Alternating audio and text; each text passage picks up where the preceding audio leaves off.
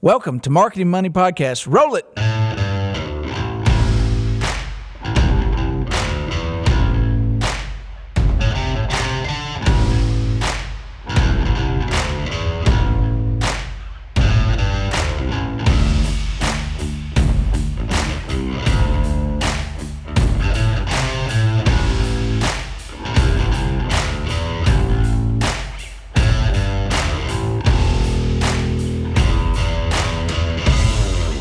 Back to the Marketing Money Podcast at marketingmoneypodcast.com at the ABA Marketing Conference. We are live, recording live, because you got to record live, I guess. But anyway, this is a little different because we do have a live studio audience. We do. It's our largest audience to date. Yes. Audience, give yourself a round of applause. So all of you in the back. All five. Koala applause. We have a life size. Well, I don't know. So anyway, what we're going to talk about now is something I've been studying up on, is the micro corporate economies of the future with cryptocurrency. okay. Well, I mean, you're doing the interview. Okay. Am I doing the interview or I don't know. You myself? just led into it. I didn't even get to lead into it.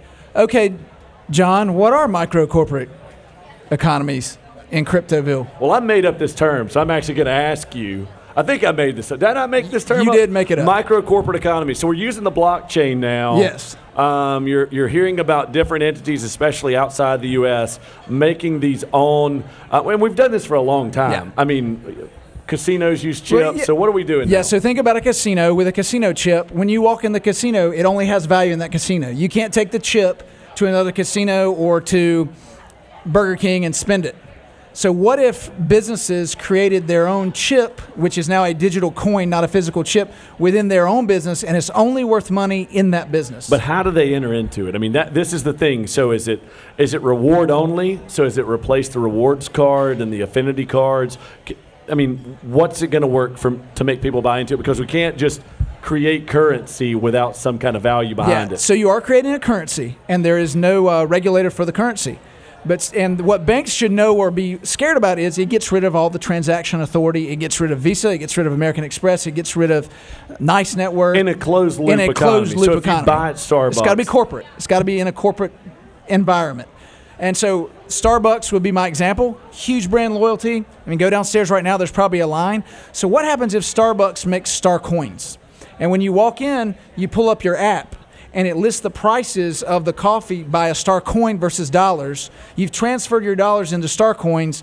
The products are listed in Star Coin amounts. You press the app, purchase it as if you were ordering Uber or Lyft or whatever. You walk up, they hand you that. You've gotten rid of 2 cashiers. You've gotten rid of 2 cash registers. You've gotten rid of all payment transactions. You're paying them in cryptocurrency of a Star Coin. They've held the coin, and then they take it across the threshold with their bank and transfer it back into dollars based on their value of a Star Coin. Right, and so that's where we get into a problem, or at least a question, is we have to originate with value somewhere. There's no standard for the currency. So it could be a reward standard, but you're still making a transaction. A cup of coffee costs $4, but you get 0.3 Star Coins, and that rolls into future transactions, because these have to originate as government-backed currency at some point, and then because Starbucks cannot spend Star Coins at Target utility companies. They can't keep the doors open with it. So the microeconomy, the micro-corporate economy based on a local blockchain, yes, but how does the money get in and the value get in? How does it get out? So I think it's just like what Starbucks does now with their points. You can buy them on the app, which then they hold the deposits, so they can actually, borrow or use it against them. But you would buy this Star Coin, and I'm using Starbucks as an example of just a brand. This does not exist. McDonald's and Burger King have started testing this in Thailand and Russia, actually. Oh. So they have Whopper coins. And the other thing is you can coupon off those coins because the value is set by the corporation, not by a central regulator. Like $1's a dollar, but the Whopper coin could be $1 today, or it could be 50 cents tomorrow, and they can manipulate the pricing. So corporations can also look at scaling up or down their pricing models. Right, but I mean, what this really goes into is they're trading on futures of their own profitability. I mean, because it's, if I buy this through reward and it becomes currency later on, you're diluting your own profitability at some point economically. Well, yet you control the whole transaction. But you control the transaction, so you've gotten rid of a bunch of overhead. Yeah. And when you think about someone who, I don't know, I think Starbucks $21 billion in revenue or something like that. Yeah. Just or that may Well, be. let's take that may be Apple. great. They have $92 billion liquid in the bank. And their customer base are pretty tech savvy. Yeah. So And they're very closed loop on that. So they could self-insure their Apple seeds. Call their coins Apple seeds. So Apple seeds. They create Johnny Apple Appleseed. seeds. Johnny Appleseed just created Apple. Call me. We'll talk through it. You can do all the back stuff because I'm not a data programmer, but we'll create it and sell Johnny it. Appleseed is dropping Johnny Knowledge seeds on us, going around through the ABA Marketing Money Podcast, ABA or marketingmoneypodcast.com. So really where we are, to wrap it up for me on the other side, is still a decent way off. It still takes a mix of standard currency. I mean, there has to be cash injection. Yeah, I mean, Jim Bob's going to walk in and want to use $1. I want to pay $5 for my coffee. What you could do is say if you use cash, it's $5. If you use Star Coins, it's a $4 or $3 value to start moving people towards brand adoption of the Star Coin, have an ROI related to it, which includes reducing the cashier cost, reducing the network costs, reducing payment costs. And by the way, what about security? Well, if the Star Coin is only valuable in Starbucks, like the casino coin is only valuable in the casino, there's not a lot of, I don't know that the appetite to steal Star Coins would be that big. Now, I'm using that example. Apple seeds might be different. An Amazon coin, which Amazon's already accepting Bitcoin in some areas, it might be more apt to be stolen, but you're controlling your own economy. Right. Well, you set the value. I mean, a dollar coin or a $10 coin or a $100 chip at a casino is worth $100. Yeah.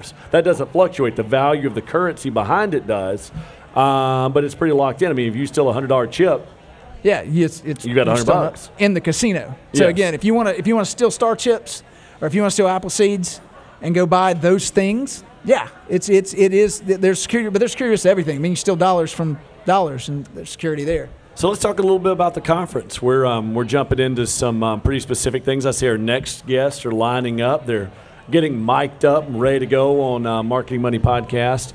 Pretty good, well, by pretty good, understatement of the day. Well, Great conference. in banking, content is king. I mean, cash is king, and marketing, content is king. And I that's where think we we've are. learned that today. Spicy, Hot content. So spicy. burning my mouth. Just I drank so a bottle of hot sauce, not nearly as spicy as the content I'm getting here. It's. I've got to go take a nap. It's so just. I'm getting a content. full belly of content, and obviously I'm looking at my audience. The eyebrows are raised, so the cheese content is high too, coming from the stage here. I have cheese and content fatigue right now. All right. All right. Well, that's it for this section of Marketing Money Podcast at marketingmoneypodcast.com at the ABA New Orleans Marketing Conference 2017 with my main man, Josh Mabus, and your boy, Johnny Appleseed. Signing off.